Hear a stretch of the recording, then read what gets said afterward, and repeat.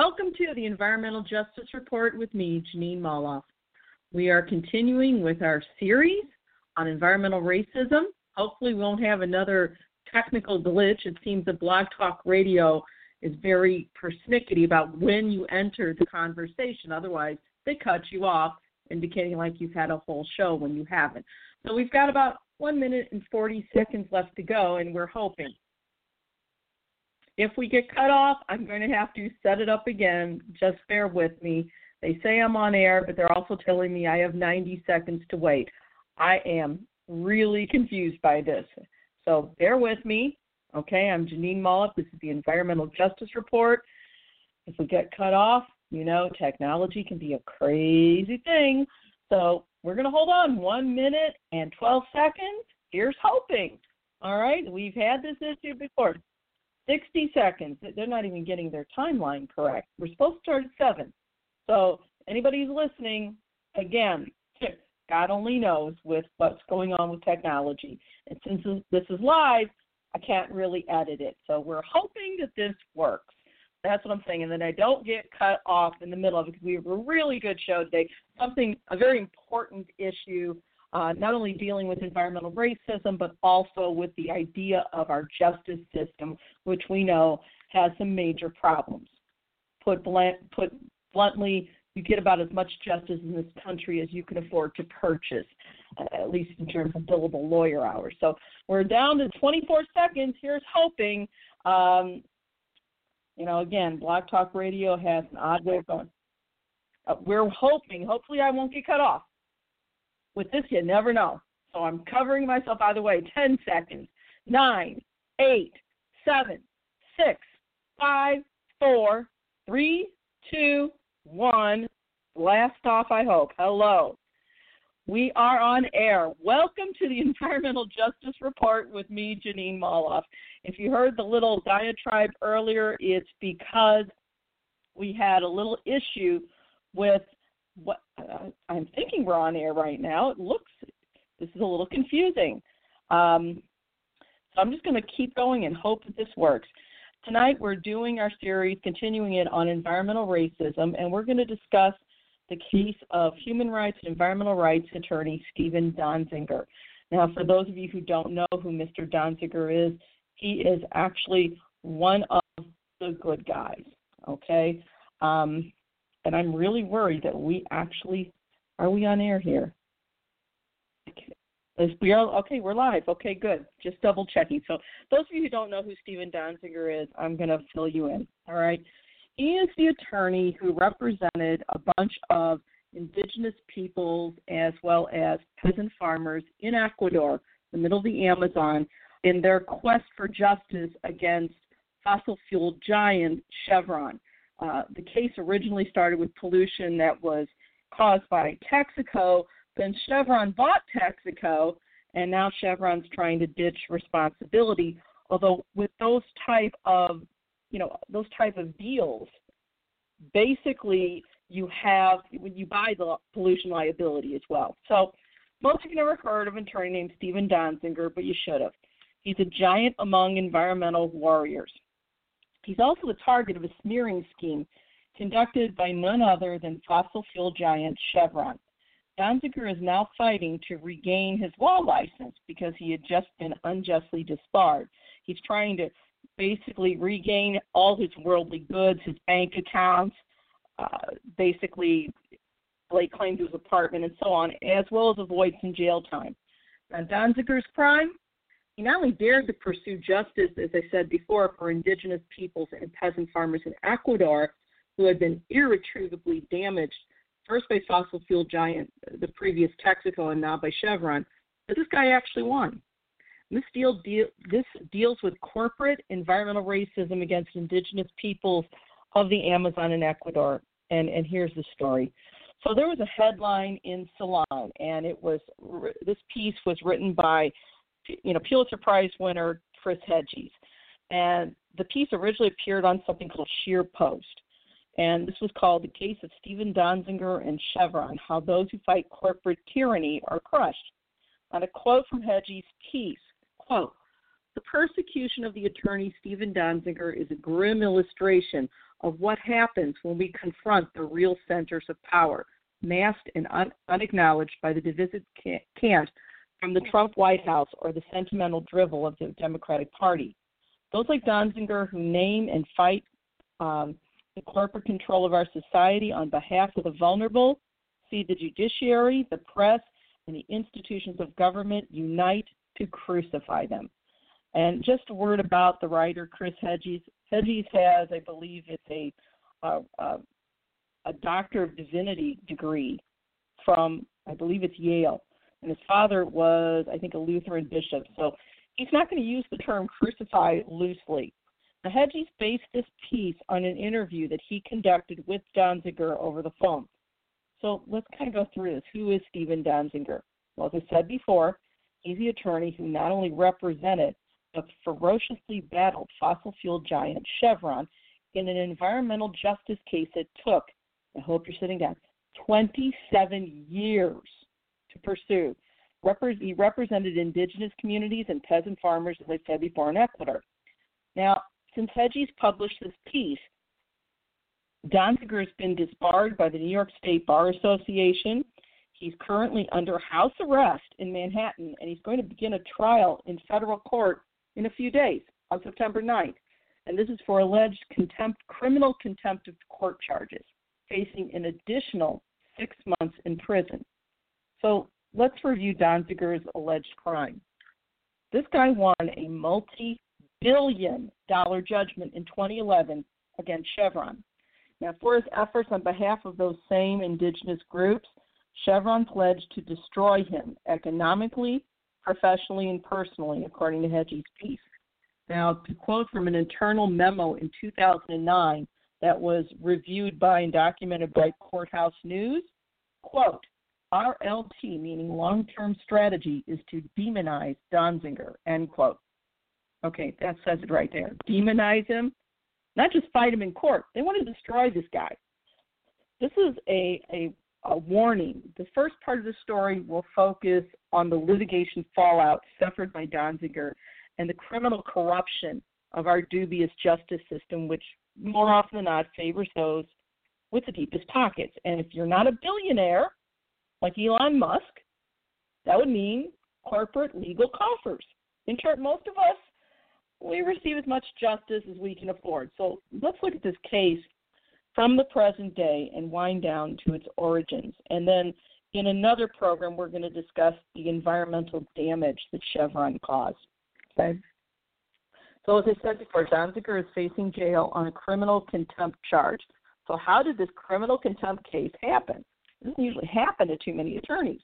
Well, Donziger was charged by the judge with criminal contempt because he refused to hand over confidential client files on his Chevron case. Now, according to Courthouse News, here is the timeline for this case in short. All right? 1993, New York attorneys filed lawsuit on behalf of indigenous and campesino rainforest residents. Okay?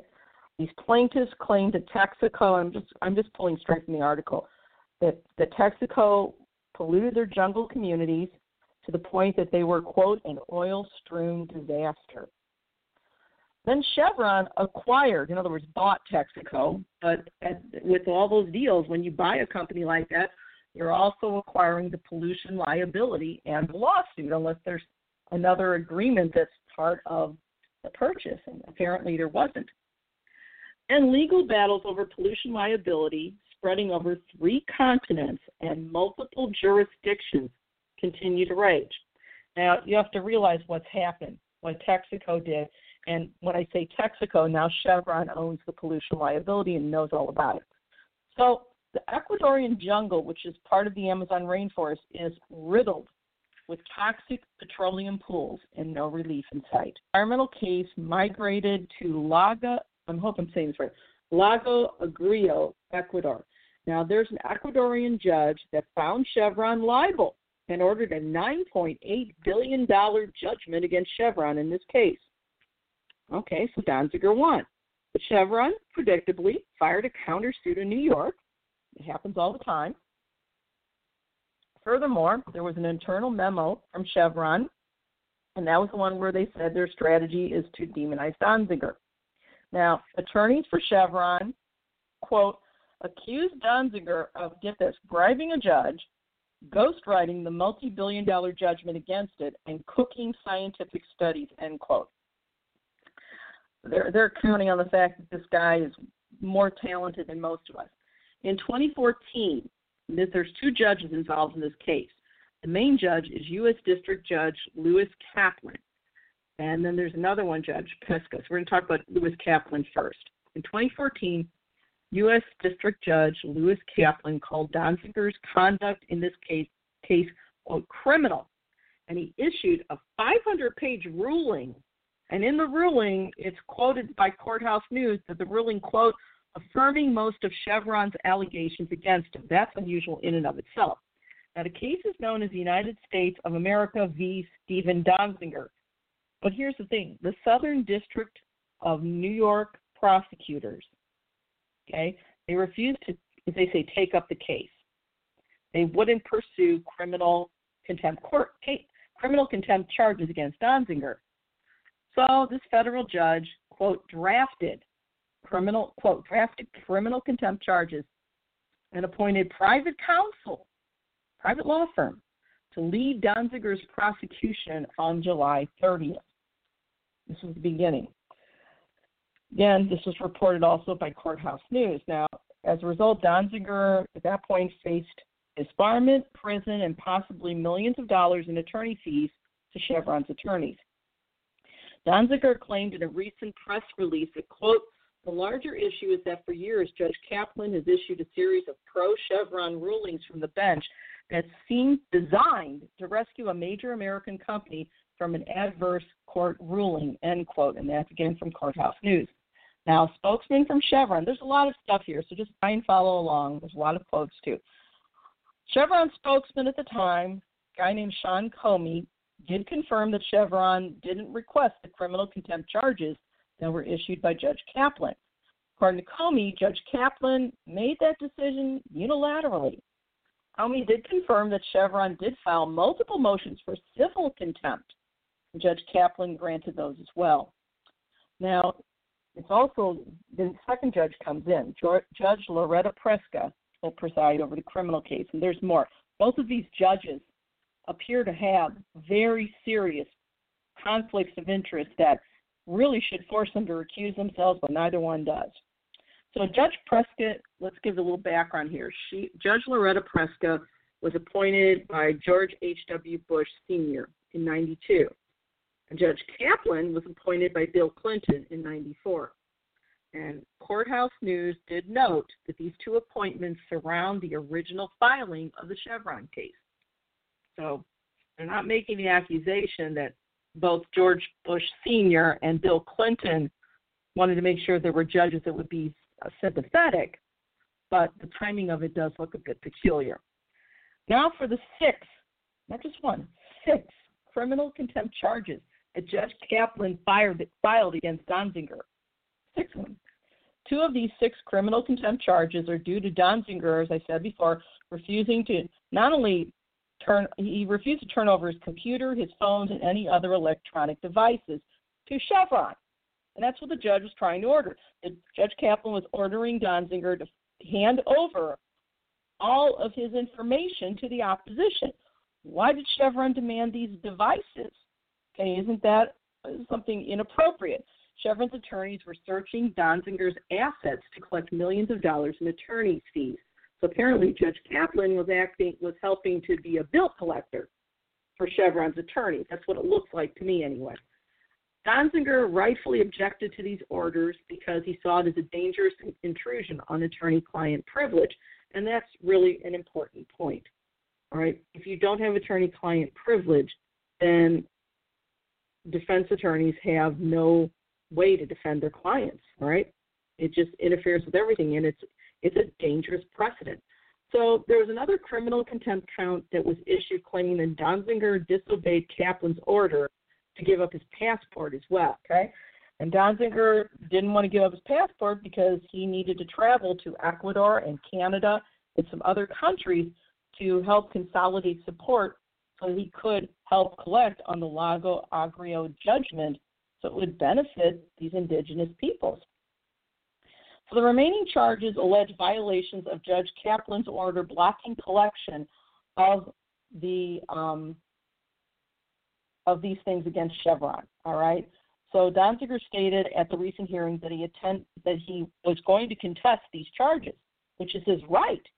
Okay. Donziger was quoted saying, "I will show up. I'm going to come with counsel. I'm assuming that I will get a jury trial." This is according to Courthouse News. Judge Preska alluded to a tough battle for Donziger. She stated the charges appear to be, quote, very strong, end quote. That seems prejudicial to me, but I'm not a judge.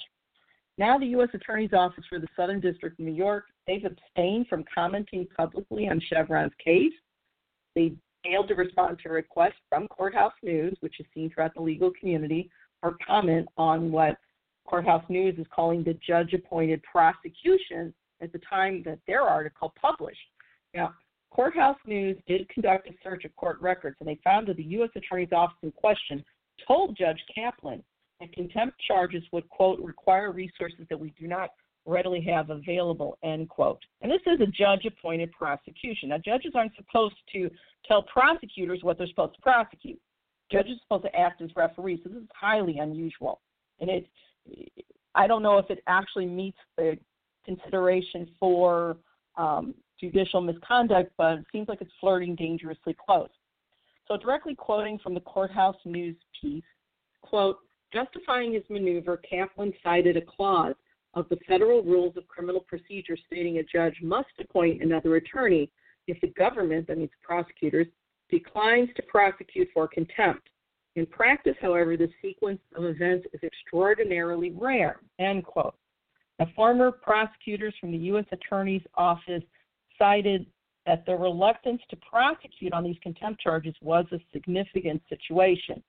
Some of us, again, might interpret this reluctance to be a not-so-subtle sign that those attorneys want nothing to do with any part of judicial malfeasance. So let's talk about what some of these prosecutors thought, or former prosecutors, rather. So one former prosecutor is Ellie Honig, who spent over 8 years in that particular prosecutor's office. Honig explained that criminal referrals by judges can make a legally awkward position for prosecutors. To quote Honig, quote, if the U.S. attorney charges a case, there will be at least an appearance that the prosecution aims to appease or curry favor from the judge. If the U.S. attorney declines, then there's concern over alienating the referring judge, who will continue to preside over cases brought by the U.S. attorney, end quote. To me, this sounds like a convoluted description of criminal judicial behavior and abuse. Honig is now an attorney with the firm of Lowenstein Sandler. Another former prosecutor, Harry Sandick, who's now a Patterson-Belknap partner, explained that a federal judge making a criminal referral is, quote, not an every day of the week occurrence. How many times did the government say no thanks? That's even a smaller number, end quote. So the pattern of former prosecutors calling this action out is rare. You could interpret it as a polite way of accusing judicial misconduct without making the actual accusation.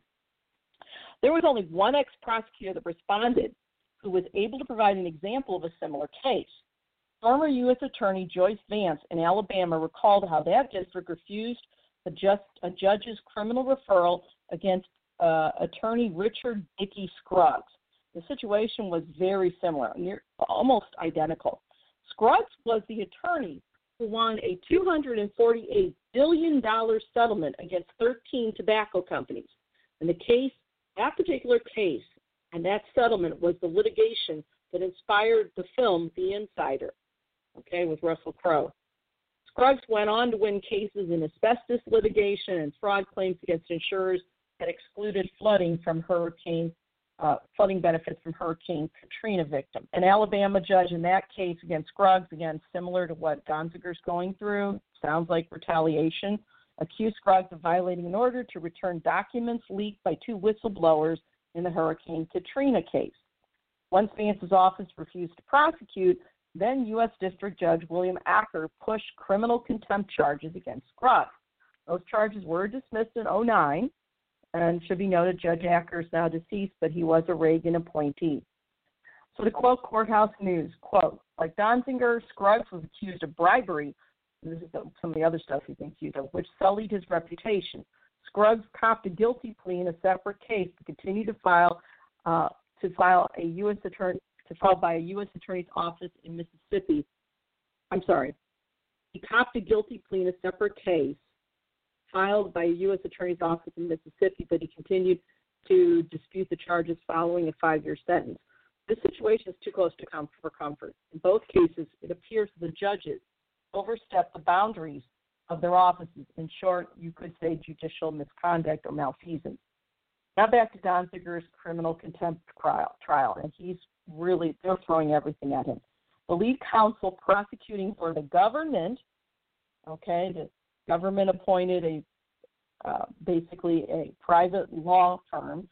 The lead counsel prosecuting for the government is an attorney who is a partner with the firm that they assigned, Seward and Cassell, and her name's Rita Glavin. Okay? Courthouse News spoke with 5 former prosecutors, and that included veterans from that Southern District of New York, as well as the Northern District of California, and they asked about any precedent for this judicial maneuver. And these prosecutors, again, have a combined experience at the level of 70 years, but only one prosecutor could recall that one case in Alabama. So there's so many aspects of this case that are considered to be highly unorthodox, but one in particular that stood out to Courthouse News. That was Donziger's appearance in court, quote, had all the trappings of a typical bail hearing, end quote. Donziger wound up, after all this, under house arrest, and he was forced to produce an $800,000 bond, which his wife was required to co-sign. He was then fitted with a GPS-powered ankle bracelet, like he was already in jail. He then was permitted, he could remain in his apartment with his family, and all this was dictated by U.S. District Judge Loretta Preska, the one that was assigned by Judge Kaplan. Judge Preska then pronounced in front of the court that, quote, counsel, I do agree that this is a new type of proceeding, and although Mr. Donziger has appeared in the civil case, we are in a brave new world now, end quote. Little did Judge Preska realize the extreme irony of her statement. Looking back at Aldous Huxley's classic dystopian allegory, Brave New World, which was the precursor to Orwell's dystopian novel 1984, the case of Chevron v. Donziger fits the bill, at least in terms of what can only be called massive oligarchic injustice. But keep in mind that Donziger has been battling American oil companies for 27 years. So what happened in Ecuador? Let's talk about this, okay? Donziger explained to, again, Pulitzer Prize-winning journalist Chris Hedges, quote, it started when Texaco went into Ecuador and the Amazon in the 1960s and cut a sweetheart deal with the military government then ruling Ecuador.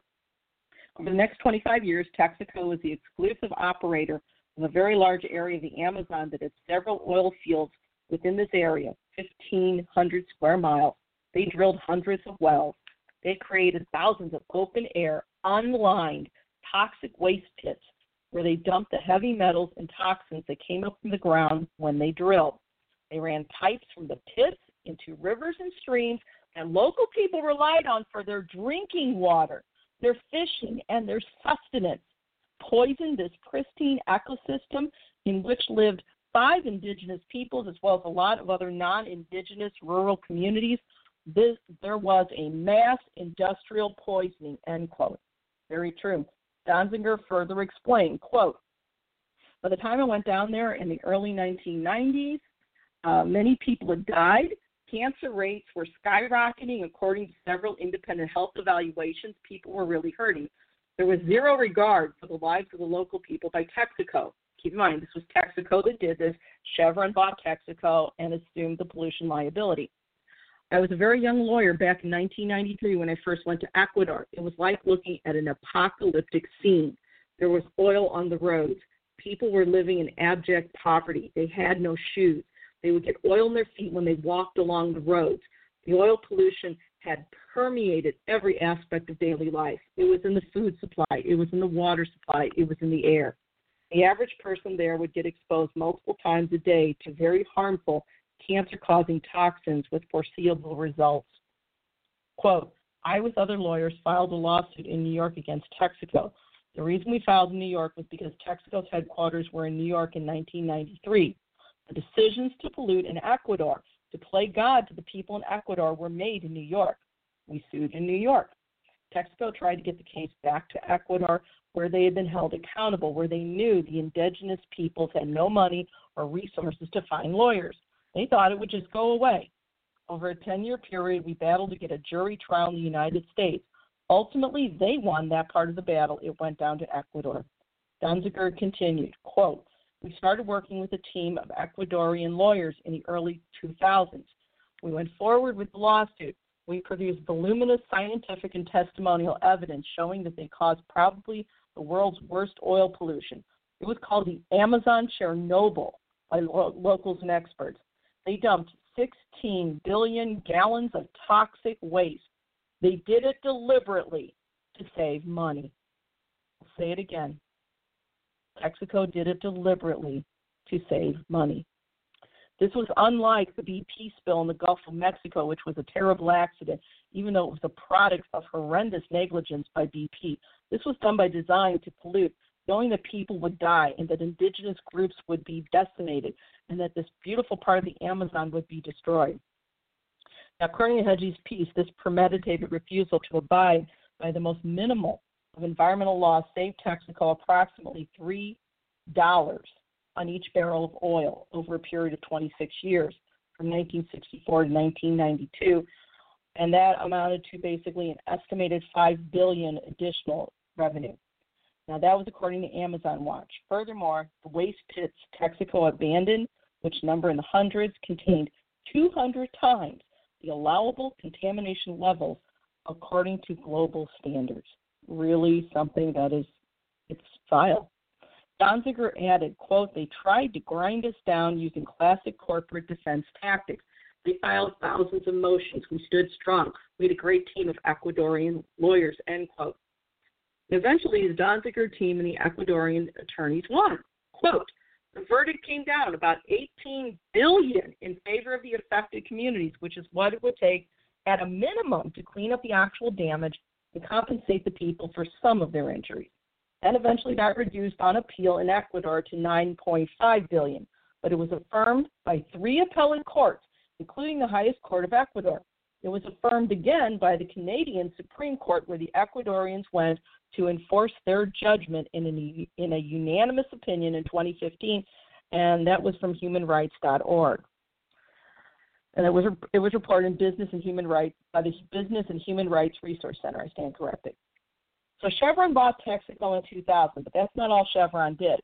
They sold the assets acquired from Texaco in the deal, and they left a mess in Ecuador as evidence kept accumulating. Chevron's attorneys then threatened the plaintiffs, these desperately poor indigenous peoples, with, quote, "a lifetime of litigation," end quote. So Chevron cited what they called multiple examples of judicial misconduct and misconduct by the plaintiff's attorneys, and that was in 2007. Chevron's attorneys moved to dismiss the Ecuador lawsuit and filed in an Ecuadorian Supreme Court. Kept going on. Donziger continued his fight. Now, some things about Donziger. I know we're kind of going all over the place, but Chevron's attorneys made this complicated by design. I do believe that, to make it harder to find out what really happened. So Donziger himself he started out as a journalist. He used to report for the United Press International in Managua during the Sandinista era. And then he went to law school. He's a graduate of the Harvard Law School, and he graduated in 91. And a law school classmate of his was from Ecuador, and that classmate's father organized a trip in 93 for attorneys and medical professionals to witness the contamination generated by the oil extraction industry in the Amazon.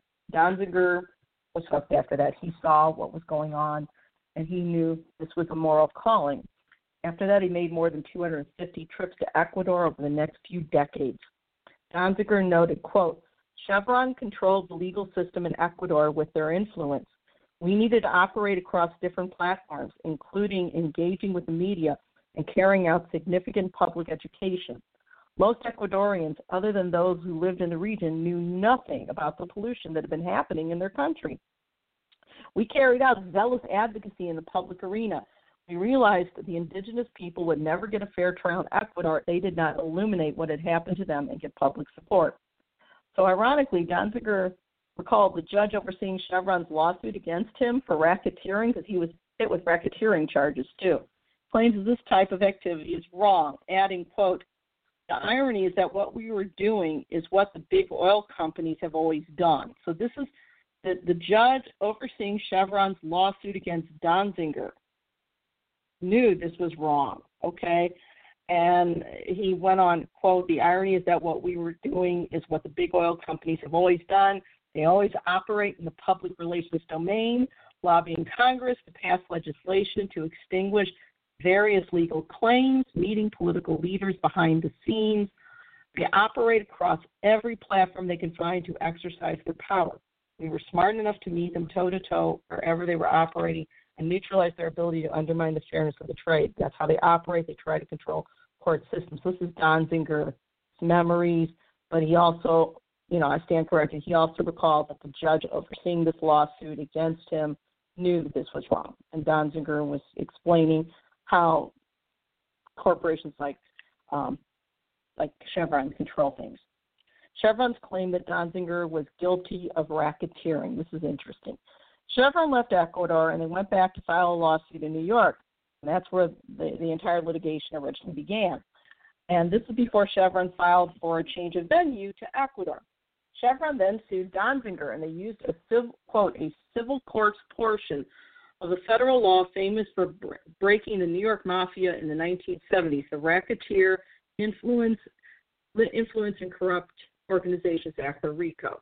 Donziger stated, quote, they sued me as a civil racketeer under usually RICO is for criminal actions, but apparently there is a civil statute. So Donziger said, quote, they sued me as a civil racketeer under a civil RICO statute for $60 billion, this one attorney. That was the largest amount of money an American individual ever had been sued for. This began a 10-year campaign to demonize me by Chevron and by its judicial allies. Chevron then hired, get this, an estimated 2,000 attorneys from 60 law firms to conduct this action, and this is according to actual court documents. Chevron hired 2,000 attorneys from 60 law firms to go after this one attorney. Chevron then dropped the demand for financial damages several weeks before the RICO trial because that would have made a jury trial necessary, and apparently Chevron doesn't want a jury trial, okay? Documents would be produced, and they don't want the bad publicity. So Judge Louis A. Kaplan, who was mentioned earlier, who's on top of all this, his background. Judge Kaplan was a former attorney, guess what, for the tobacco industry. And he has had undisclosed investments in funds with Chevron Holdings. Now, that's according to Kaplan's financial disclosure statements. Kaplan decided the RICO case alone. Judge Kaplan actually believed or claimed to believe a witness that was produced by Chevron's legal team named Alberto Guerra. And Mr. Guerra stated that the verdict in Ecuador was, quote, the product of a bribe. So that Donziger got the good verdict, according to Guerra, by bribing officials. Judge Kaplan used Guerra's testimony as the primary evidence for the RICO charge against Donziger. Now, here's the problem for Kaplan. First of all, Guerra basically has no credibility. He's a former Ecuadorian judge who, quote, later admitted to an international tribunal that he had falsified his testimony, and that's according to an article in Vice.com. Guerra was relocated also to the U.S. by Chevron for $2 million. Who bribed whom? Now, these conflicts didn't bother Judge Kaplan. He ruled that a $9.5 billion Lago Agrio judgment against Chevron by Ecuador's highest court was, quote, obtained by way of fraud and coercion, end quote. And that's from the Vice article. Kaplan decided that Donziger, quote, committed mail fraud, engaged in coercion, and paid bribes in order to win judgment against Texaco, which Chevron bought in 2001, end quote, according to, again, Vice. Now, according to Guerra's now admittedly perjured testimony, okay, Guerra's admitted he's perjured himself more than once. According to this quote, Guerra testified that he had struck a deal between the plaintiffs and the president judge, Nicolas Zambrano. Guerra would ghostwrite the verdict, Zambrano would sign it, and the two would share an alleged $500,000 in kickbacks from the plaintiffs. And that's, again, according to the Vice article. In Judge Kaplan's RICO case ruling, Kaplan said that, quote, the evidence leads to one conclusion. Guerra told the truth regarding the bribe and the essential space as to who wrote the judgment, end quote. Now, it needs to be noted that Judge Kaplan accepted Guerra's testimony with zero corroborating evidence to date that has been shared. Now, as of the writing of the cited Vice article, which was October 26 in 2015, testimony given before an international tribunal released by the Ecuadorian government and also provided to Vice News, Guerra admitted that he perjured himself and no direct or corroborating evidence exists to support his testimony in Judge Kaplan's court. And this is in front of an international tribunal. He openly admitted it. Donziger and his legal team have alleged that Chevron has committed fraud and obstruction of justice. They claim that Chevron was willing to, quote, sabotage legal proceedings in Ecuador and the United States for any action seeking, quote, for any action seeking to hold the company accountable. And I quoted from just now in 2015, also quoted Chevron's attorneys. And in this instance, Chevron's attorneys incredulously claimed the transcripts from Ecuador clear the company. These are the transcripts where Guerra admits he, perjured himself. There's no evidence to back it up. Okay? Donziger didn't bribe anybody. So a spokesperson for Chevron in 2015 named Morgan Crinklaw made this really specious claim. Quote, these transcripts make clear that Chevron proved its case before the International Arbitration Tribunal. Crinklaw added, quote, witness and expert testimony confirmed that the Ecuadorian judgment against Chevron was ghostwritten by Stephen Donziger and his team, and that the Ecuadorian government is responsible for any further remediation, end quote, according to Vice. Now, when Crinklaw was confronted about Guerra's testimony, he deferred to the judge. It should be noted that Judge Kaplan wrote in his judgment that, quote, Guerra on many occasions has acted deceitfully and broken the law, but that does not necessarily mean that it should be disregarded wholesale, end quote, according to Vice. I don't know where Judge Kaplan gets his logic. If you're only witness to this alleged RICO case, alleged bribery, if you have no actual corroborating witness and your one corroborating evidence, that is, and your one witness admits to an international tribunal of his own free will that, oh yeah, he perjured himself, what is Judge Kaplan looking for? And it sounds as asinine as, the dog ate my homework. So, furthermore, Donziger was never allowed a chance to present a viable defense. According to Donziger, quote, Kaplan wouldn't allow me to bring in any environmental evidence that the Ecuadorian courts had used to find Chevron liable. He wouldn't let me testify on my own behalf on direct. He allowed Chevron to use secret witnesses whose identities he wouldn't reveal to me. He tried to treat it like a national security kind of case to try to demonize me.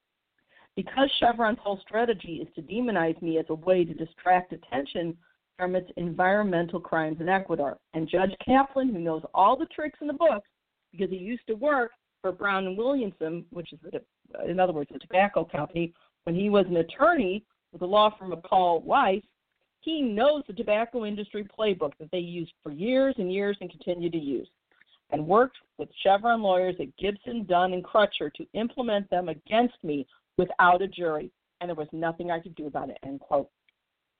Should note that Paul Weiss is a large law firm currently advising Chevron on a $13 billion purchase of another energy company. This was, as of, I believe, 2015. One of Donziger's attorneys, John Caker, said he felt, quote, like a goat tethered to a stake, end quote, as he fought against 160 of Chevron's attorneys. Caker dubbed Judge Kaplan's court proceedings as, quote, a Dickensian farce, end quote. I agree. So not only did Judge Kaplan block Donziger's ability to collect the Ecuadorian judgment, but he conducted a farce of a trial, worthy of only of the Banana Republic, not in New York City. So Kaplan ruled in favor of Chevron, and then he ordered Donziger to hand over all his client communications in the case to Chevron. Now, this is the dangerous precedent I was speaking about before, that Judge Kaplan pushed, that a corporate behemoth could influence a judge to really eradicate attorney-client privilege. Now, Donziger appealed the case, and Kaplan's demand that he break Donziger appealed the case, and Kaplan's demand that he break attorney-client privilege. Multiple legal experts have called Kaplan's order out as illegal and unprecedented. While Donziger's appeal was pending, Kaplan then charged him with criminal contempt for defending his clients on said attorney-client privilege. If this is confusing to you, believe me, it is that confusing. Since the U.S. Attorney's Office for New York refused to file criminal contempt charges, Judge Kaplan, again, used that rare judicial maneuver. He appointed a private law firm to act as prosecutor on those criminal contempt charges, and that firm was the firm of Seward and Kissel. Now, what Kaplan and Seward and Kissel failed to disclose is the dirty facts that Seward and Kissel has had Chevron as a client. Now, it's covered in the American Prospect by Walker Bragman and David Sirota just this past July. This law firm has worked directly for Chevron, as quoted in the article. Quote, the government has taken the extraordinary step of giving prosecutorial power to a law firm that has worked for Chevron and is allowing that prosecutorial power to be aimed at Chevron's chief adversary, who has been under house arrest for 332 days, end quote. Now, according to the University of Pittsburgh environmental law professor Joshua Galperin, quote, legal ethics rules are complex. The one overarching principle is avoiding not just actual impropriety, but also the impression of impropriety that might cause the public to lose trust in the legal profession. And Galperin added that appointing Seward and Kissel certainly raises serious questions in that regard, end quote. And it does. All right? You've got a case of you're below Fox, Meat Hen House, enjoy. But Judge Kaplan appointed another judge, Loretta Prescott, to preside over that part of the case. Now, Judge Prescott is a member of the Federalist Society. Okay, so what? More troubling, though, she's the judge who, quote, recently ordered an alleged victim of Jeffrey Epstein to destroy files on the convicted sex offender, end quote. And that is according to a publication called lawandcrime.com. Judge Prescott has demonstrated corporate fealty before. Back in 2013, she imposed a sentence of 10 years, which is the maximum allowed in a plea deal, on Jeremy Hammond. And Hammond is the hacktivist who hacked Stratford Private Security. Her conflict of interest came out as it was discovered that her husband, Thomas Cavalier, who's a partner at Cahill, Gordon, and Reindell, had his email address and password exposed in the hack. In spite of this conflict of interest, Prescott refused to recuse herself, according to Salon. Judge Kaplan had Judge Prescott require Donziger then to post that absurd $800,000 bond for a misdemeanor charge. That same misdemeanor charge, she placed him under house arrest, confiscated his passport, knowing that without his passport, his ability to enforce the judgment against Chevron would be seriously impaired because he couldn't travel to these places. Kaplan was able also to get Donziger disbarred. Kaplan allowed Chevron to freeze Donziger's bank accounts and added millions in fines without allowing him a jury trial. Kaplan allowed Chevron to impose a lien on Donziger's apartment, even though he still lives there with his child and wife. Additionally, Kaplan selected Seward and Kissel in August of 2019. Seward partner Rita Glavin is acting as prosecutor, and she told the court, I guess with a straight face, that, quote, the firm had no conflicts of interest in prosecuting the Donziger contempt case, end quote. And that's according to the New York Law Journal.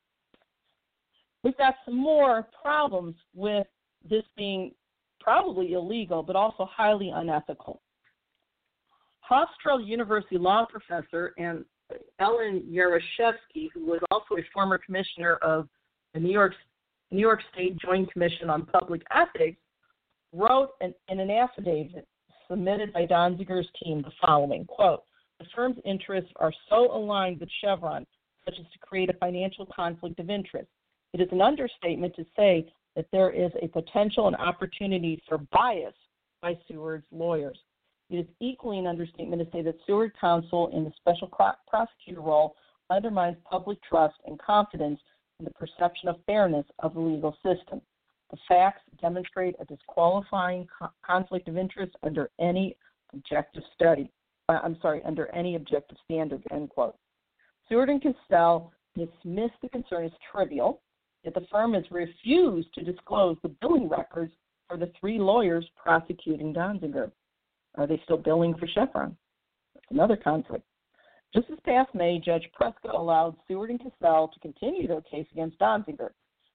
In response, 29 Nobel laureates wrote an open letter about this miscarriage of justice. Quote, in recent years, multifaceted attacks against environmental defenders have grown.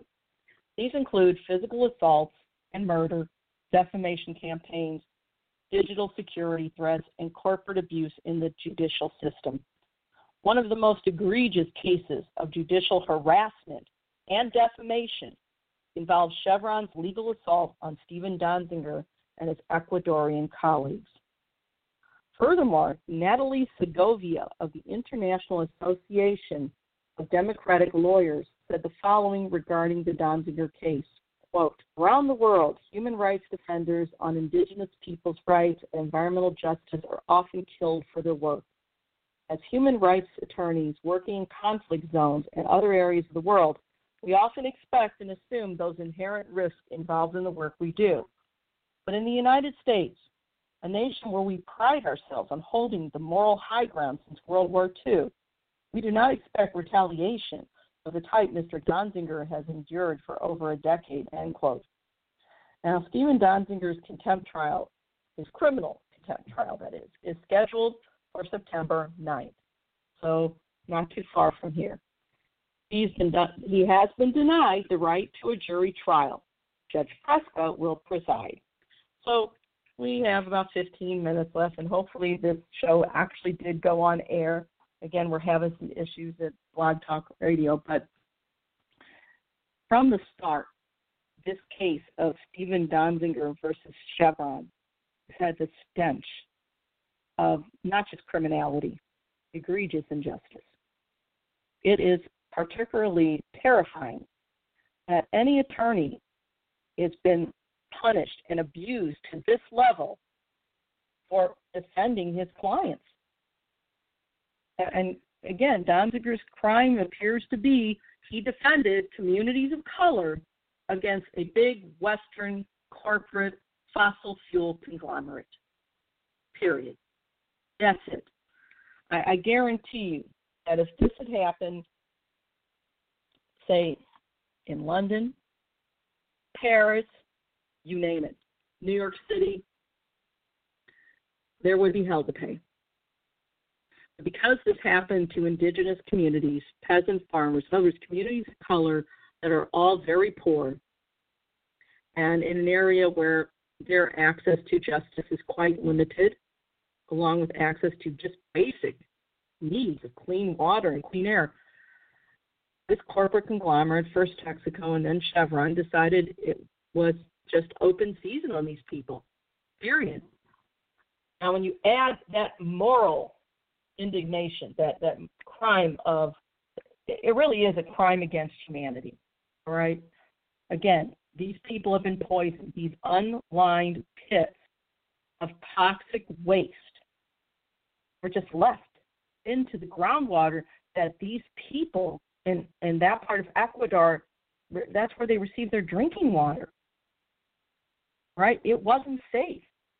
We know that the byproducts of the oil industry, when they're dumped in those pits after it's dug up, contain multiple known and proven carcinogens. It's not rocket science. But instead, they go after the attorney, and this is what is truly frightening. And then when you look at two judges who not only appear to have each a major conflict of interest, but they've actually violated the rules of court conduct. Mr. Donziger had a right to a trial by jury.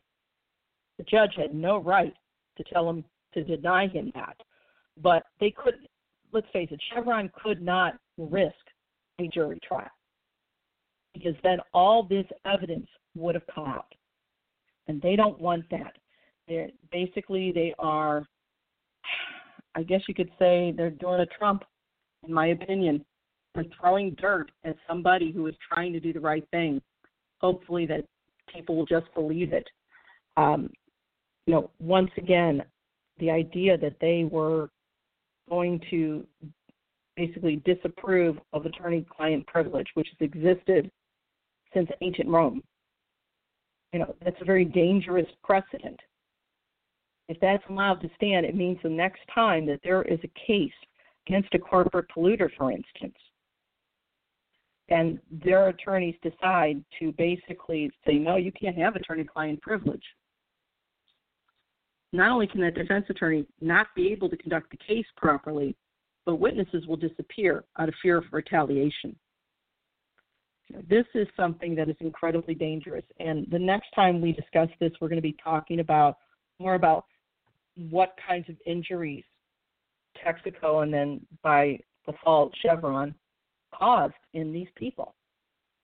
All right? I mean, this is something that, Donziger's right. This was a mass industrial poisoning, and to call it an Amazon Chernobyl is not an understatement at all. No, it is pretty accurate. And yet, it's been covered in some papers, and mainly the newspapers, not so much in the broadcast media, and then it disappears. And it's just gone. There's so many problems with this case. Why any judge would task a private law firm with becoming a prosecutor, I'll never know. Prosecutors should be public employees, okay? They should have no actual bias one way or another.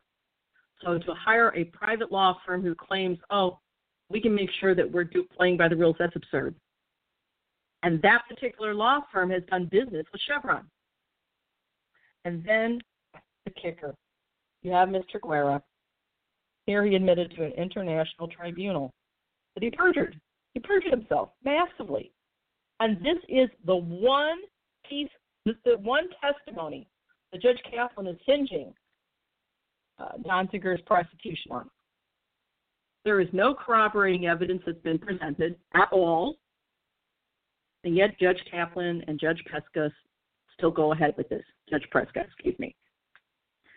You know that there's something crooked going on when prosecutors in the U.S. Attorney's Office don't want to comply. They don't want to touch it because they know it's not just inappropriate, it's illegal.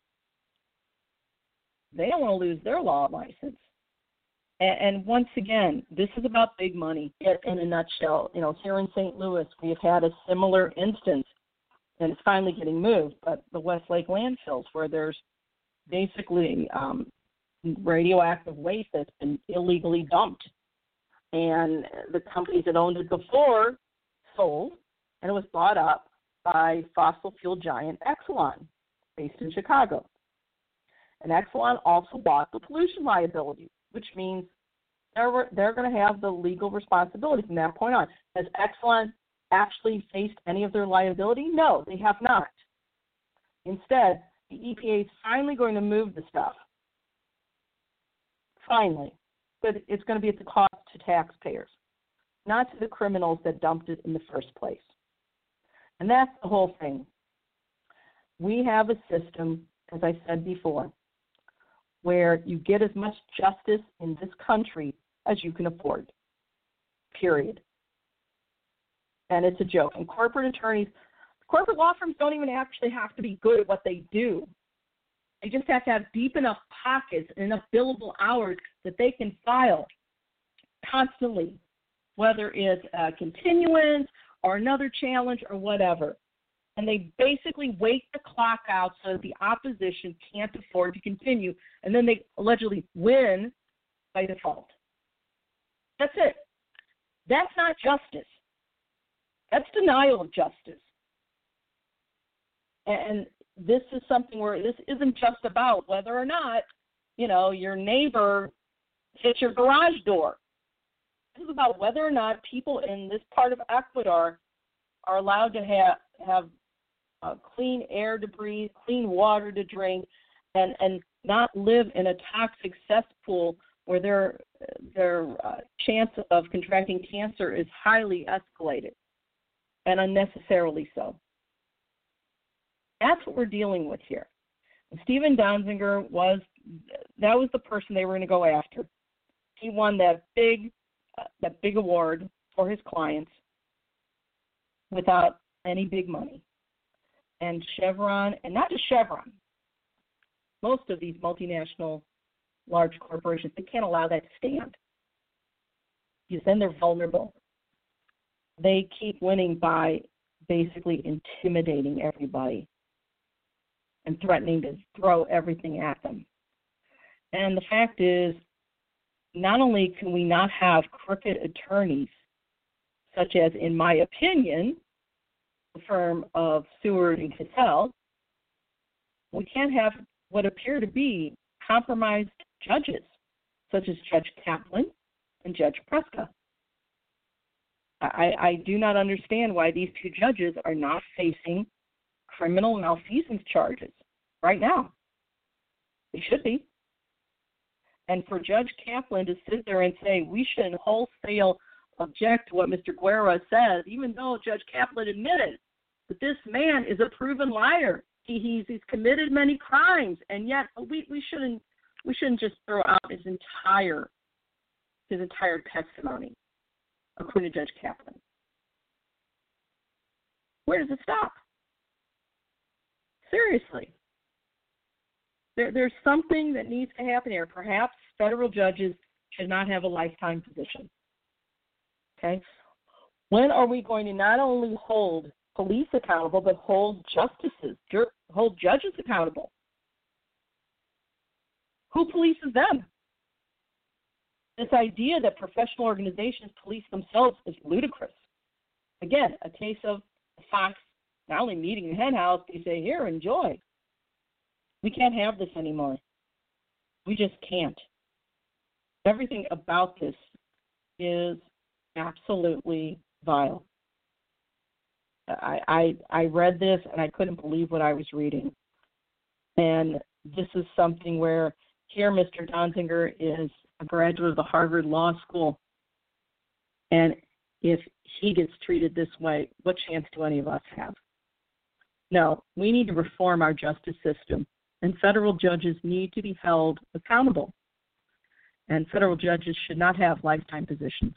Just like qualified immunity for police officers and office holders, we need to make sure that everybody is actually in alignment with the law and that there is no privilege for anyone. And that's going to take some doing. So once again, I have a little prayer for Stephen Donziger. God bless him. And I'm hoping in the near future, if he's not sent to jail, that I can actually interview him.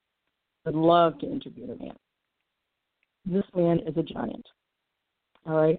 This is, I'll tell you, these are U.S. federal judges, but they're acting like, if you remember the old series, Dukes of Hazzard, just as ludicrous as Boss Hogg.